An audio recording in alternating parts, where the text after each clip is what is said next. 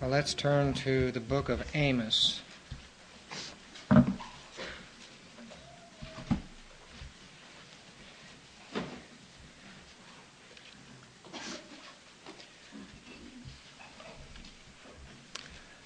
just want to read one verse here. Actually, not even going to take the time to read the context.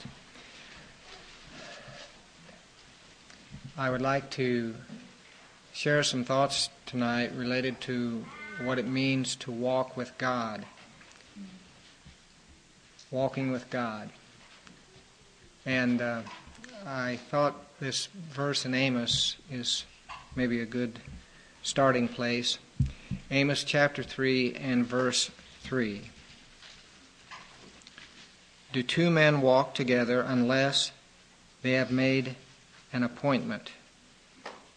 Now, that verse in its context had to do with God's relationship with disobedient Israel.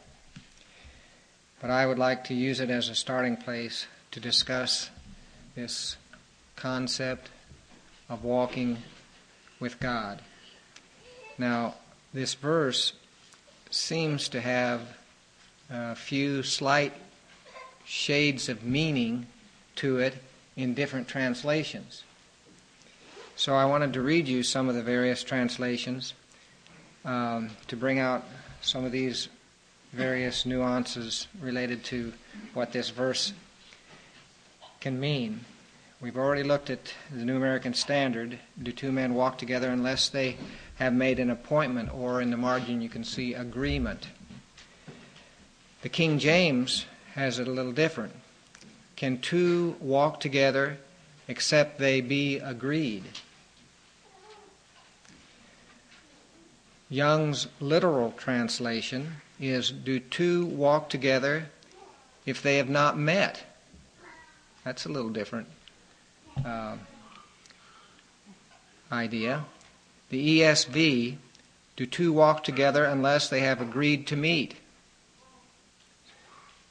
The New International Version, do two walk together unless they have agreed to do so?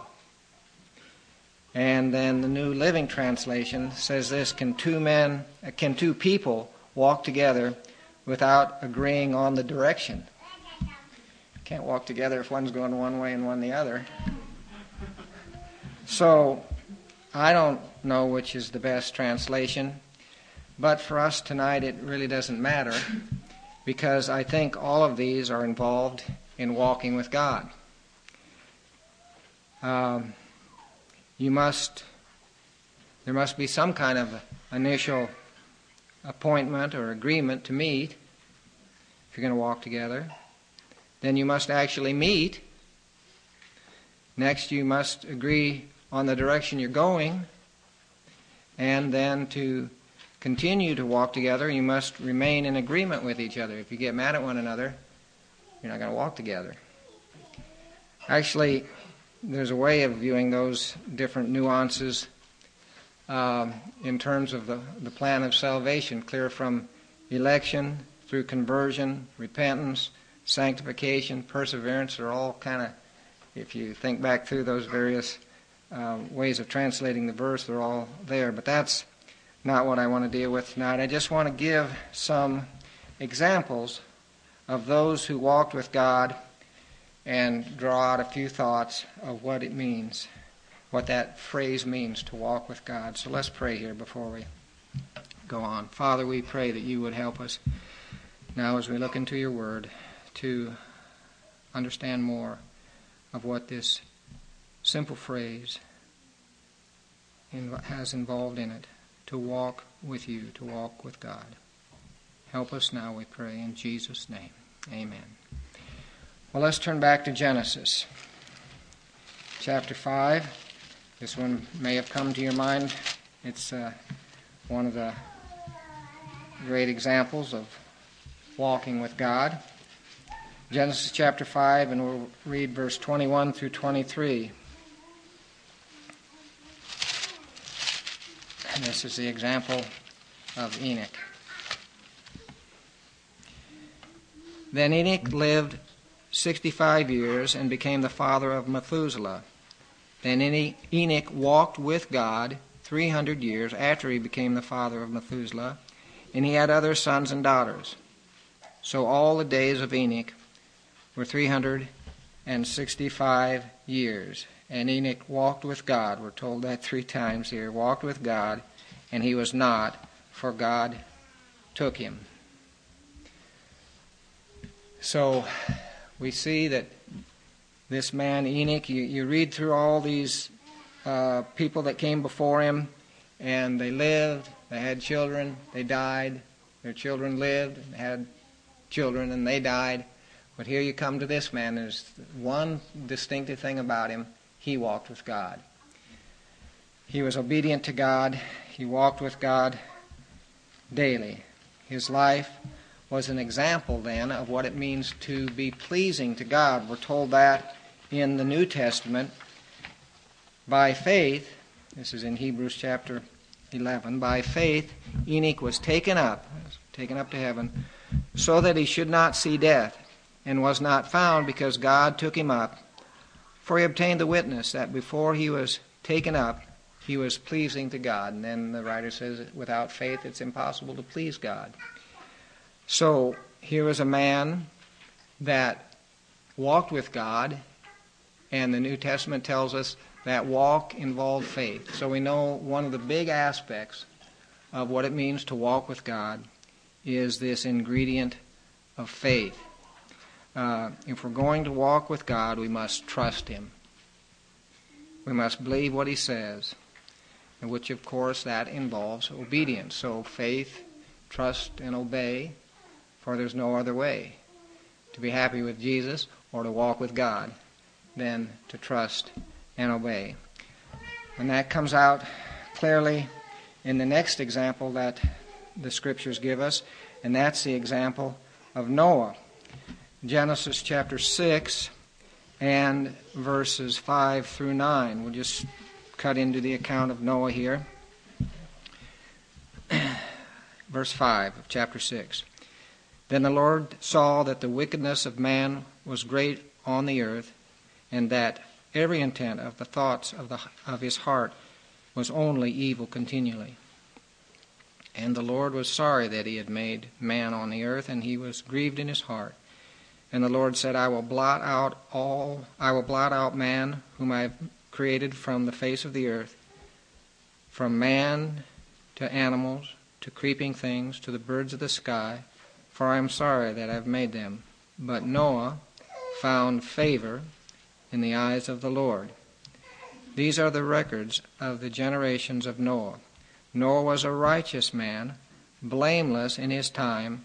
Noah walked with God. And goes on and tells of his family there. So, Noah, another example of one who walked with God. And as a result, his family was spared destruction, the destruction that came upon the whole earth. Not only that, by his obedience, the human race continued upon the earth.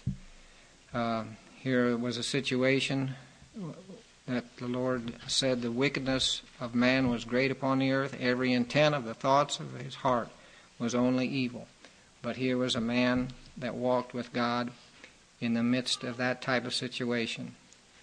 We're told in the New Testament, again in Hebrews chapter 11, by faith Noah, when warned about things not yet seen, in fear he built an ark to save his family. By his faith he condemned the world and became heir of the righteousness that comes by faith. So again we see that walking with God, a vital element, has to do with faith. But it's a faith that produces obedience. We see that walking with God and the obedience of faith go hand in hand. We're also told that he was a preacher of righteousness. He surely warned those that were around him for the many years that he was constructing the ark. But that message fell on deaf ears, obviously. Yet, in the midst of all that, he chose to walk with God, listen to what God had to say rather than going along with what the world was telling him. I'm sure that there was ridicule and abuse related to the fact that he was building this ark up on dry land. But he chose, in the midst of that, to walk with God. So those are aspects that are necessary if we're going to walk with God. And then I was also thinking about this. I wonder if the reason God chose to use this phrase concerning both Enoch and Noah, that they walked with God, relates to the fall. Because Adam and Eve started out in a situation where they were walking with God, but they believed the lie of Satan, the lie that God was not altogether good, the lie that you couldn't really trust what he was saying, and they fell. They were no longer walking with God. And after their sin, we're told this, if you just flip back a page, at least in my Bible, it's just back a page, to Genesis chapter 3, verse 8. This is after they fell. It says, "They heard the sound of the Lord God walking in the garden in the cool of the day, and the man and his wife hid themselves from the presence of the Lord God among the trees of the field." Walking with God is to be in the presence of God. But here were people who did not continue on in that situation. And when God was walking, what did they do? They didn't walk with him. They ran away from him. They hid from him. I think it also might be worth noting that walking with God involves perseverance. That's what Adam and Eve didn't do. They didn't persevere in faith, in trust, in walking with God, and being in his presence. And it seems like they must, we don't know how long it took, but it didn't seem like very long. But here we're told that Enoch walked with God all his days. And we're told how many days, how long that was. That was 365 years. In other words, he continued on, he persevered in faith. Walking with God involves perseverance. It involves not believing lies, which is what Adam and Eve did. They believed a lie. It involves not yielding to temptation, and it certainly involves perseverance. So, we're just, trying to expand on this little phrase that comes up. Walking with God, or walk with God.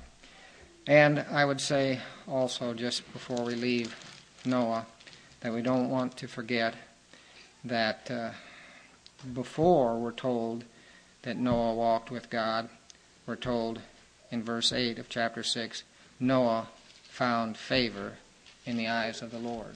In other words, we walk with God by the grace of God. Well, let's go forward a little bit. Let's go to 2 Kings chapter 23, and we're going to look at a godly king, one of the few in Israel, Josiah. 2 Kings in chapter 23. As I said, there weren't a whole lot of godly kings, at least for quite a long time.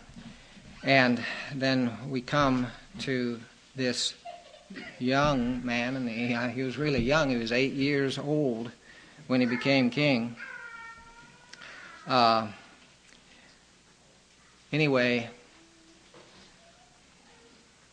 was he 8 or 18? Can't remember. What's that? Okay. Well, I don't know what he was. He was young, though, one or the other. And they began to make some reforms. He did. And one of the things they wanted to do was fix the temple up. And when they were fixing the temple up, they found the law of God. things were in such bad shape they'd actually lost the Word of God and didn't even realize, its absence. But when they found it, they knew they had something. So they brought it to the king, and it was read to the king. And it was a revolution. It was a revival. It was a reformation in the king's life. And so one of the things that he does is he tells the priest to go inquire of God concerning what he just heard. I mean, he said, we are in bad shape. If this is right, and he knew it was because it was the Word of God, we're in a mess. Go inquire of God. So I would say there's another ingredient in walking with God, and that's prayer. Taking the Word of God and using it as a basis of prayer. But let's just, I don't want to read the whole account here, but let's just go to chapter 23 and verses 1 through 3. Then the king sent, and they gathered to him all the elders of Judah and of Jerusalem. And the king went up to the house of the Lord, and all the men of Judah, and all the inhabitants of Jerusalem with him, and the priests and the prophets, and all the people, both small and great. And he read in their hearing all the words of the book of the covenant, which was found in the house of the Lord. And the king stood by the pillar and made a covenant before the people, before the Lord, to walk after the Lord, and to keep his commandments and his testimonies and his statutes with all his heart and all his soul, and to carry out the words of this covenant that were written in this book. And all the people entered into the covenant. So, we're talking about walking with God. And here was this king. He makes a commitment to walk with God and to do all that's written in the book they found. Now that's part of what it means to walk with God. You make a commitment, I'm going to follow this. What's written here is what I'm going to do. Now, he was one of the few kings, like I said before, to heed the Word of God. But he read it and determined to do what it said. And it says, when he made that determination, it says he did that with all his heart and all his soul, to carry out the words of this book. We're talking about what it means to walk with God. It comes down to a heart matter. And it's saying, I'm going to go with God with all my heart, with all my soul. And you're also going by the book, you see. You don't know how to live a godly life and obey God unless you know what He said. And this is what, when they found the book, they knew what God had said. But I also would say we don't usually learn much more of what it means to walk with God until we're willing to walk in what we already know. And then this is what he's saying. I'm going to go with whatever God says. So, a heart commitment is involved in walking with God. And prayer, I mentioned that. When the book was read to him, first of all, before he read it to the people, it was read to him. And then when that was done, he said, "Go," this is verse 13 of 22, "Go, inquire of the Lord for me and the people in all Judah concerning the words of this book that has been found. For great is the wrath of the Lord that burns against us, because our fathers have not listened to the words of this book to do according to all that is written concerning us." Go inquire of the Lord. That's a big part of walking with God, inquiring of the Lord, prayer. Well, let's go then to a priest, actually the Levi. But we're told about Levi in the last book of the New Testament. So let's turn to Malachi.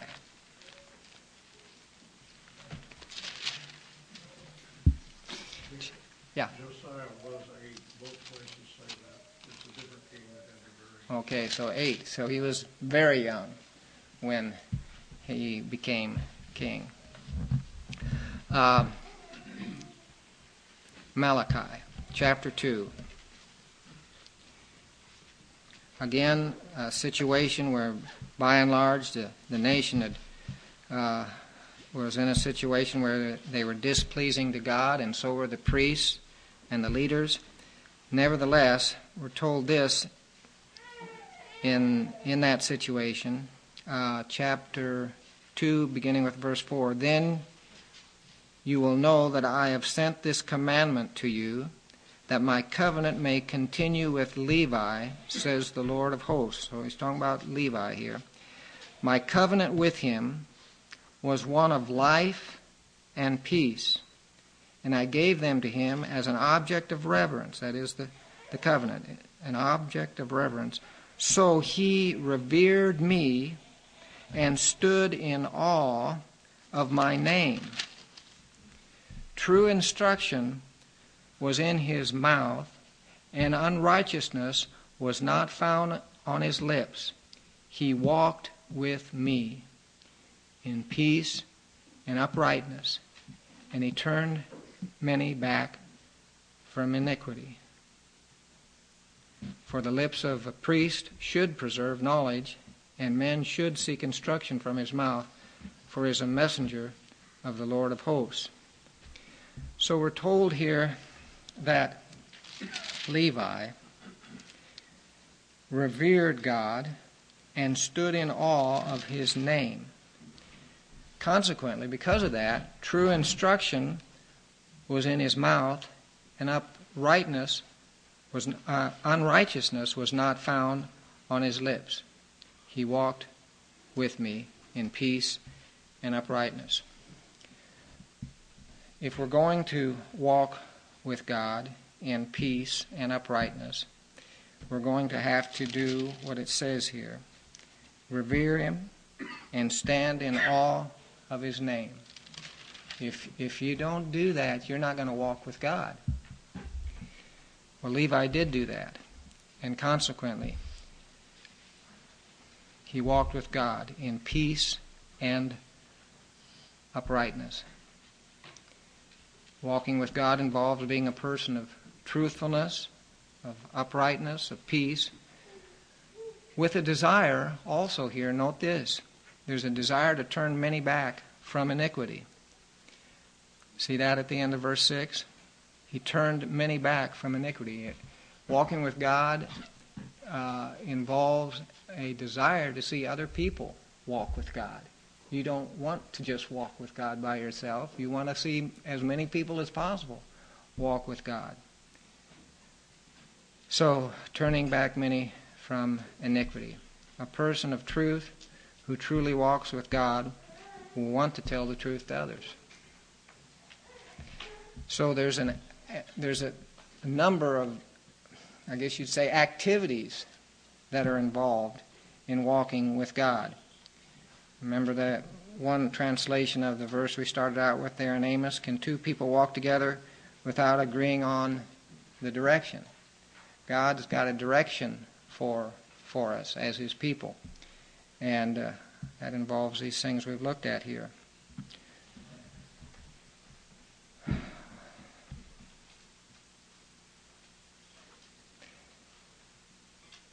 The covenant God has made with us in Christ should be a continual amazement and wonder to us. This is what he was talking about. He said, my covenant with him, was verse 5, my covenant with him was one of life and peace, and I gave them to him as an object of reverence. So, when we think of what God has done for us in the new covenant,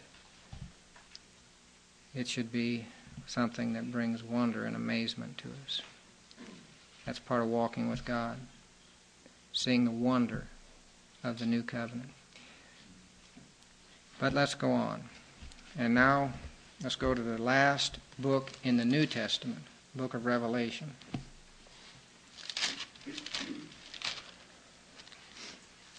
And the church at Sardis.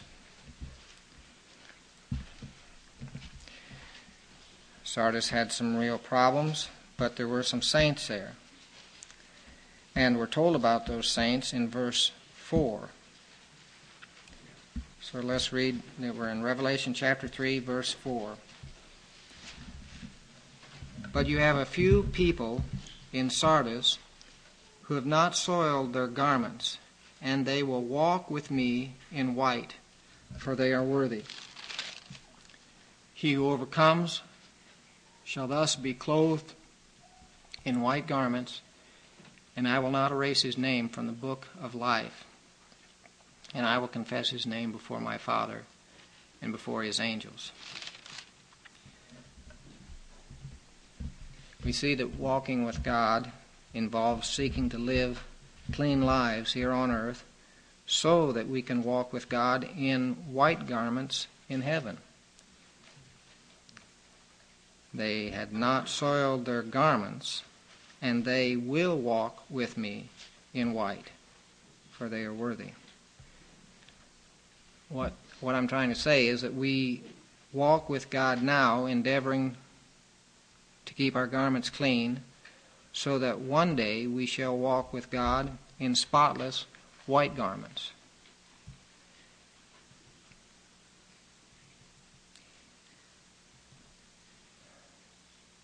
Walking with God involves seeking to stay clean here on earth, with a view to the fact that one day God is going to have us perfectly clean in our walk with Him in heaven. We'll walk with Him in white garments. And then finally, and there could be many more things here, but for our purposes here tonight, finally, I just want to say that walking with God involves humility. And that is found in Micah 6:8. You don't need to turn to it because you know it. He has shown you, O man, what is good. And what does the Lord require of you? But to do justice, to love mercy, and to walk humbly with your God. If you're going to walk with God, it's going to be a humble walk. There's no other way. You cannot walk with God and be proud. All of these examples of people who walked with God, all walked with God by the grace of God. They all found favor in the eyes of the Lord. The reason that they determined to walk with God was because God determined to walk with them. There's no place for pride in the Christian life. There's no place for pride in our walk with God, because we didn't do it. God did it. And it's all of grace, as Spurgeon says. We know that apart from the grace of God shown to us in Christ, none of us could or would walk with God. So our walk is all to the praise of the glory of God. Grace and humility go together. When you see what grace is, you begin to learn what humility is all about.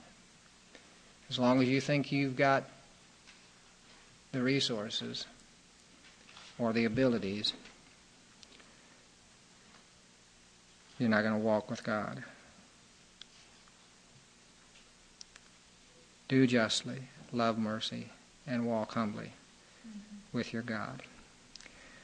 Well, those then are just a few things that I think we should think about when we think of this phrase, walking with God. What does it mean to walk with God? Can two walk together except they be agreed? Do two walk together if they've not met? Do two walk together unless they've agreed to meet? Do two walk together unless they've agreed to do so? Can two walk together without agreeing on the direction? Do two men walk together unless they have made an appointment? Well, let's pray.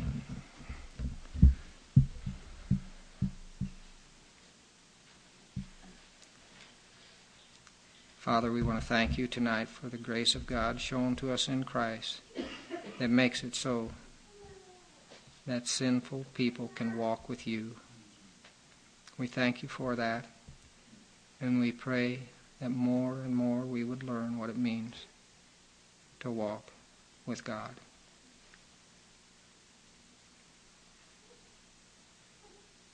We ask it in Jesus' name. Amen.